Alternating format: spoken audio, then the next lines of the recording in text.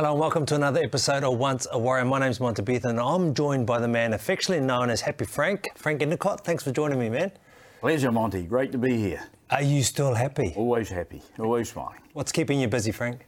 Following our racehorse around at the moment. It's keeping me more busy than anything. I'm retired now and, we've got a 10-acre plot at home there with a few sheep on, a couple of cows and looking after them. But I still do a bit here and there, but it's always at my pace now. Okay, you haven't told us the name of this racehorse. I'm sure they want to know out there. I'm one of 5 owners.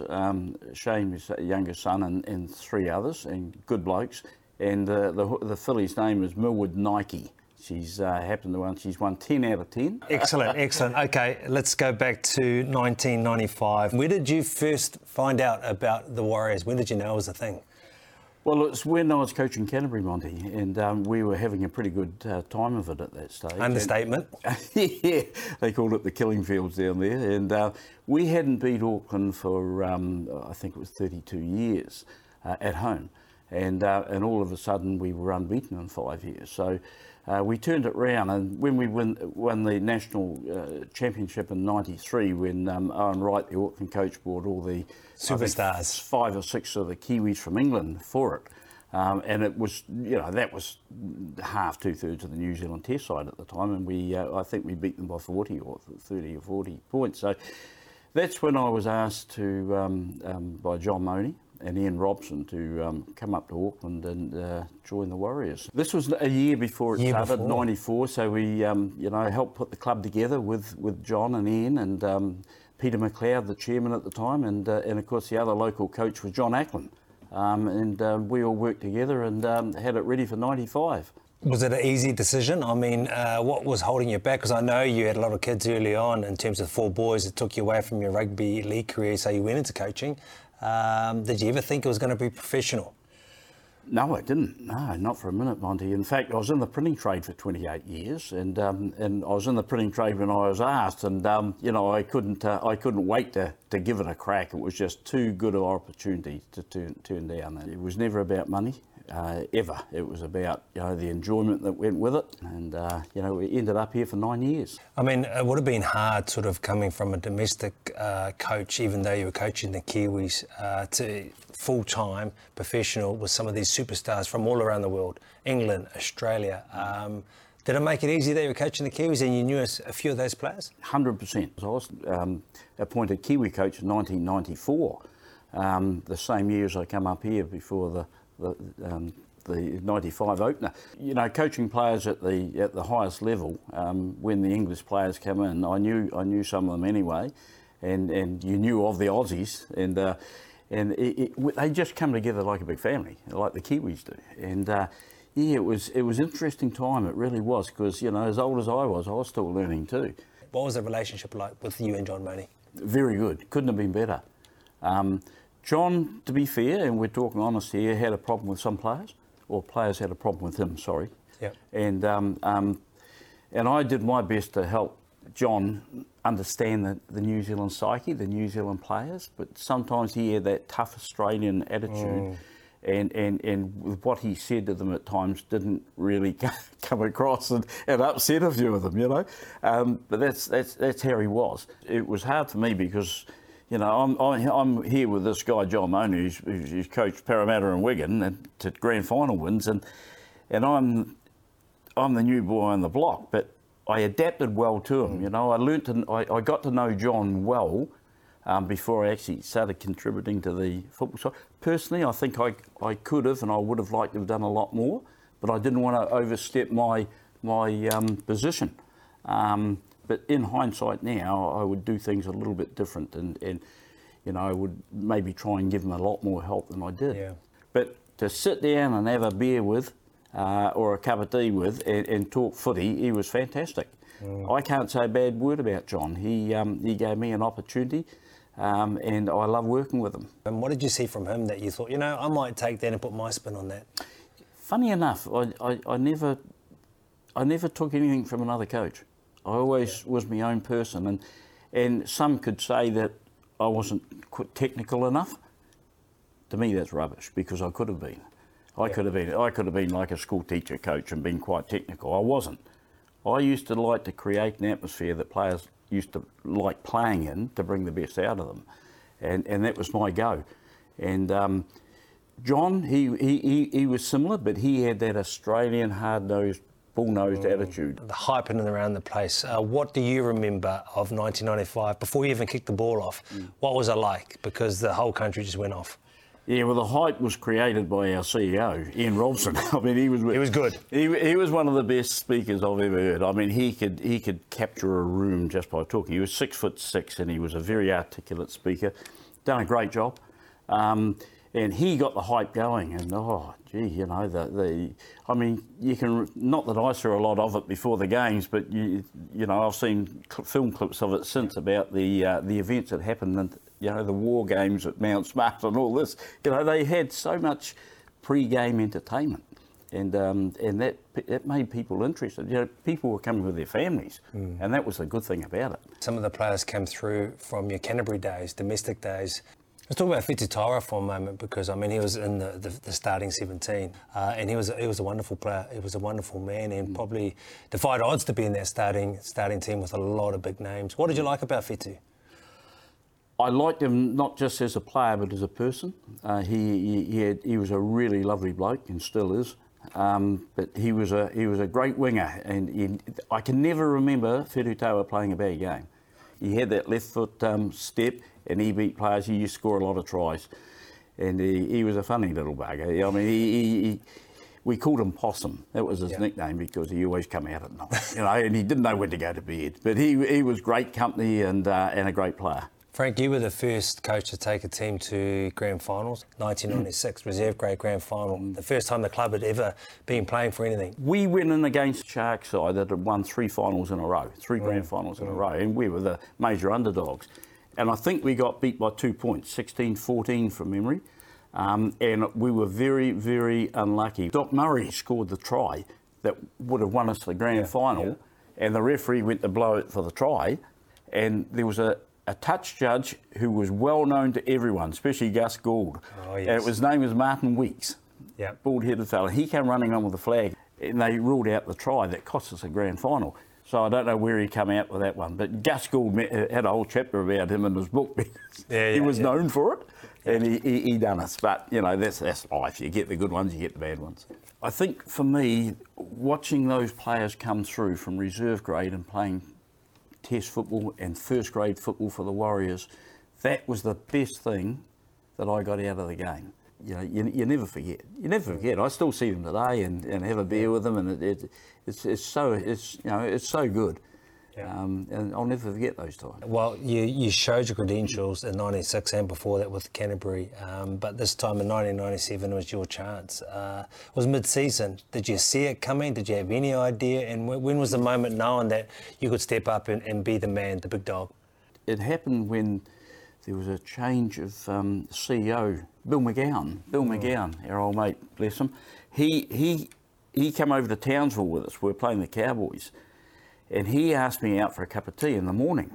The match was later in the afternoon, and I said, oh, yeah, it's good. So we went out on the main street there, and we sat down and had a cup of tea, and he said that they were about to sack John, and they wanted me to take over. And I thought, oh, geez, you know, I've always wanted to take over, but not in this fashion. No.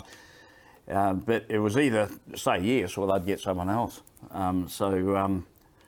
Yeah, reluctantly, I said yes, and John was gone, and you know, pretty quick, and I took over halfway through '97. It was still in the Super League era. Yeah. Why do you think that was? Because I mean, John was on this 50% winning percentage when he left the club. Why was it? Was it to do with the players? Yeah, there was a fallout between, as I said earlier, with the players and John. And that was unfortunate because the players were rumbling, and you know, we were all hearing the rumbles. But I was hoping I wasn't hearing them, but they were there. And I believe since that a lot of those players actually went to the CEO and said to him, look, we've had enough of them. You know, so that was it was unfortunate. It was really unfortunate. And at the time, of course, where it was Super League, there were 10 teams, and we were last on the ladder. We were 10th. So how long did you have to plan and prep for your first game, put your first squad together, and what did you do, knowing Frank and camaraderie being a big thing? I think, remember, the first game was against the Broncos. And, you know, with the Alfie Langers and all the guns, and they had the best team about in those days. And I picked the first New Zealand team ever. Full 1 to 17? 1 to 17 New Zealand. Okay. And you could check that out in the records. There was no Englishmen. They were there, but I didn't pick them. And there was no Aussies.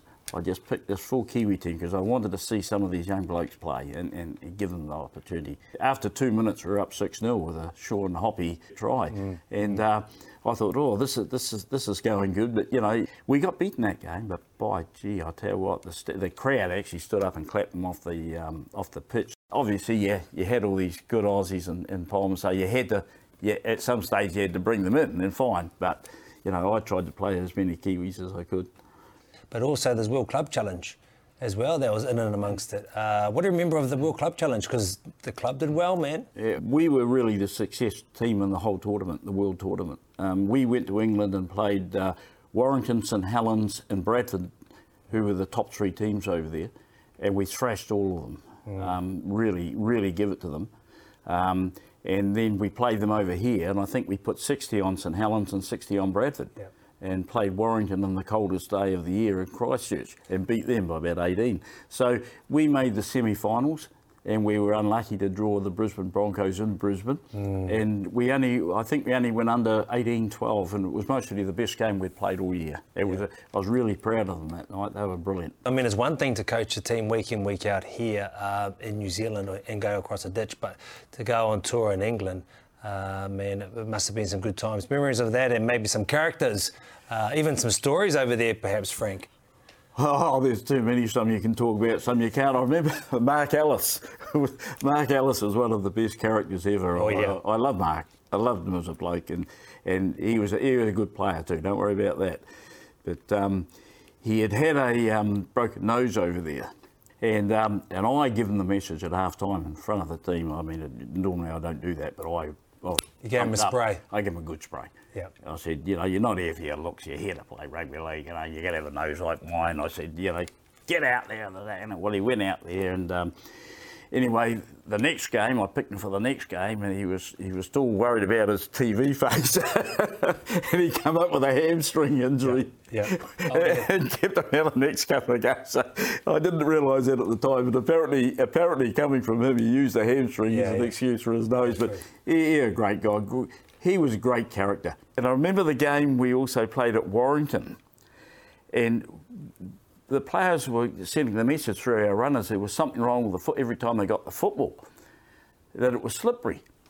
So what it was, the Warrington ball boys were trained up that they had 2 balls there, one for Warrington, and the other one with the, you would have come across this in England, and the old slippery ball that was thrown into us and would pass and drop it on the first tackle.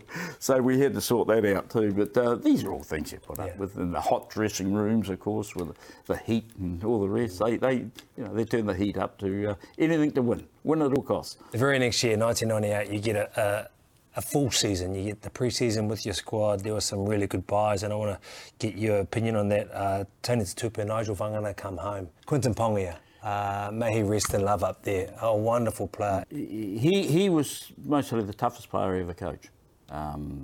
Certainly one of them. And you know, when he passed, it was just like losing a part of yourself. You know, he was the cornerstone of the pack every time he took the field, and the Australians hated playing against him. They hated it, and you still hear the comments today. You know, they say, "Who's the toughest player you ever played against?" They say Quinton Ponga. You know, we had some tough ones, and Ruben Wickie and yourself, and many others.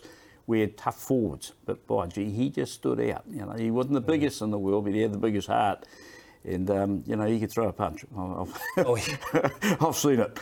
And he was underrated, Nigel. He was a try-scoring machine. He was just one of those players that could turn a game, and his line running was as good as you get. He'd hit a ball at 100 mile an hour and hit the hole every time, and he just knew how to finish. He knew how to finish, and a great asset to the team. Tony was just one of those guys. To me, he was a freak. Yep. And John Money used to call him the lurker, because he said, what's he lurking around for? But he'd always come up with that big play that could win you a game. And I remember he won a game for us against Melbourne Storm at Olympic Park, and after the hooter.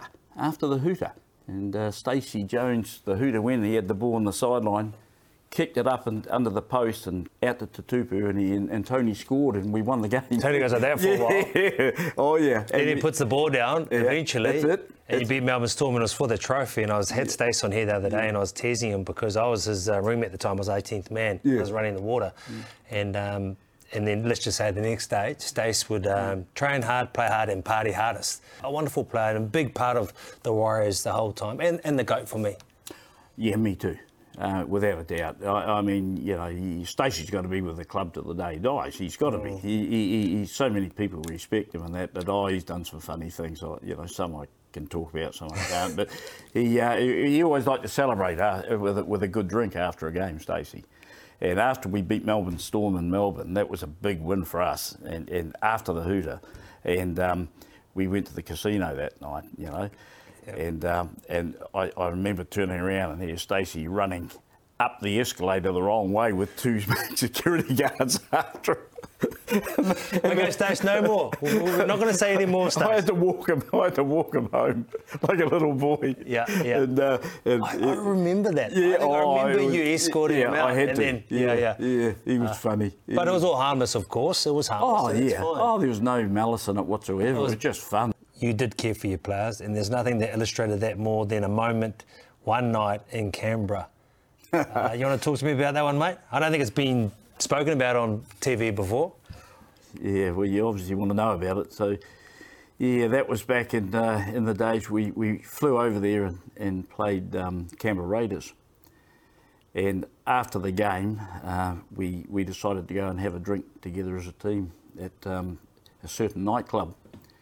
And I'll cut this story short, but ended up in a pretty big blue, and ended up in the back alley of this bar, and I just happened to be in the middle of it, and you know, it was just like the old times. So no one will ever say to me that I didn't stick up for me players. Because I was swinging as much as them, and if it ever come out, I would have been sacked on the spot. You know, if it was now, you wouldn't get away with it. But it wasn't your fault. You were in an establishment, and Sean Hoppy was trying to play a game of pool, and then someone didn't like the fact that he was a very good-looking man, and it was all on. Yeah, no, it was, and there were some pretty big boys that we were up against too, but they did come second that night. Yeah. And I'm just going to say, so I heard that you went around this side to try and see what was happening, and the big man, Haitra Okasini, went with you, but he actually tripped over and knocked himself out. So he was no help. Well, we couldn't get out through the bar because there were so many there. They were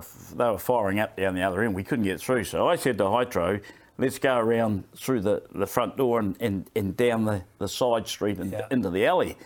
And we were running around there, and I heard this thud, and I turned around, and he's tripped over a grate in the footpath and knocked himself out. So he was no good. So I looked and I thought, well, he's not going to be any good for us. So I left him there on the sidewalk and went into the alley, and here they were. There's about 20 odd of them into it. So I just happened to jump in like a madman. I was a bit mad in those days. Because I also heard there was a taxi there, and some got in the taxi to get away, and then you thought, you know what, I had a professional boxer as a father. I was going to see what I can do. The apple doesn't fall too far from the tree. Yeah, no, it was just more for my players. I didn't want, you know, they were up against some pretty big boys actually, and I didn't. And pool cues and everything being used, and I just didn't want to see any of them injured, so I just went in to do a little bit to help. All right, another special moment when you're at the club was when you get to coach your son. Probably Shane didn't think it was so special sometimes because you were probably a little bit too hard on him, but that's a great moment to have with your son. Great memories and a bond. It was, but I never got that good feeling out of it because I treated him as another player. And not as that special bond, you know. It should have been, but it wasn't. Funny enough, a lot of people thought that I signed him, but I didn't. I didn't know he was coming to the club. John Ackland actually signed him and put it to John Money, and he said, yep, we'll take him. And he proved a success in reserve grade, and of course he ended up, I think, playing about 44 games, I think, NRL and another 6 in the World Club Challenge. So, he was a good, consistent and honest player. And it was. I'm pleased he reached those heights because he deserved it. Absolutely, he's a great guy to be around as well, because I remember being in the squads with him, and he always had time for you, and he would always be that way. Yeah, he's that sort of bloke. He's got a good heart. He's been brought up that way, and he thinks more of others than he does himself. But he could have been twice the player. A lot of people didn't realise that he couldn't do too many weights because he had a spine dislodgement in the spine, and he could never load his weights, and that had a bearing on it. Okay, so you went from a 10-team competition to a 20-team competition because they had Adelaide Rams, they had Perth. So it was a hard schedule because you had to do a lot of travel. There was a lot to do. What do you make of 1998 in that year, your first year in charge, and unfortunately your only year? I thought it was the most enjoyable year I had. I didn't want it to finish. I mean, when Graham and Lowe and the Tainui took the club over, I understood that they wanted their own people there. That's life. That's the way it goes. But I reckon I was just coming right as a coach when that happened. And we finished. We didn't finish in the top 8 or anything like that. But everyone, and I remember Gordon Tallis, the tough Australian forward. I remember him saying on TV, he said, whether you beat the Warriors or not, you will always lose the following week. He said they knock you around so much. And that's the way we played. We were a physical side. I think we got some very, very raw deals with the refereeing at that stage, and that's not whinging, that's a fact. No. There were about 5 or 6 games we lost by a point or 2 points, and I tell you what, they were wins in my book. And that was the difference between making the finals and not. They still say about the refereeing decision, mate, they don't know how well off they are at the moment, the Warriors, compared with those days. They were terrible. And the Super League war brought it out, unfortunately. But we had some great players in that team, and I really enjoyed it. Really, really enjoyed it. Now, Frank, in that Super League era and coaching the boys, it wasn't an easy job, right? Because normally a lot of people say they want to play for the love of the game, but it wasn't that case then, was it? No, it's a good point you make, because the money around that was being thrown around was just unbelievable. Unbelievable. I mean, I saw the pay packets. I know what they were getting paid, and it was huge money. And it changed the discussions of the players, because I know when we go to Australia every week, and we're having every second week, and we're having breakfast or we're having dinner, and we're sitting around a table together with the players, and we used to talk about football. How we're going to do this, and how we're going to. When Super League come, I'd sit there and listen to the conversation. It was who was going to buy the best car or the biggest boat, and the money. It was all about greed. And that was the period, when that was the Super League, which I thought ruined our game over here. Thank goodness it's come right since. I can always put up my hand, look you in the eye and say I never took a cent of Super League money. I didn't. The offers were there. I didn't take it, and I'm pleased now I didn't. Since you were there from the start, many years on, what does this club mean to you? It means everything, it means everything. I want to see them win a grand final before I cark it. Me too. And they get this. I don't care who coaches them. They'll always have my support. The players will always have the support. I get frustrated like you do and everyone else does when they don't perform. But I'll stick with them on the roller coaster, on the high spots and the low spots. And to be a good fan, you've got to do that. You've got to take the hits. And, I'm just waiting for that day where they start winning plenty in a row and they make the final and win it. Once a Warrior, always a Warrior. Frank, thank you so much for being happy, Frank, and making so many other people in and around you at the club and as fans happy too for your time. A pleasure, Monty. Thanks so much, mate. I'm Monty Beetham. Thank you for watching, and we'll see you next week.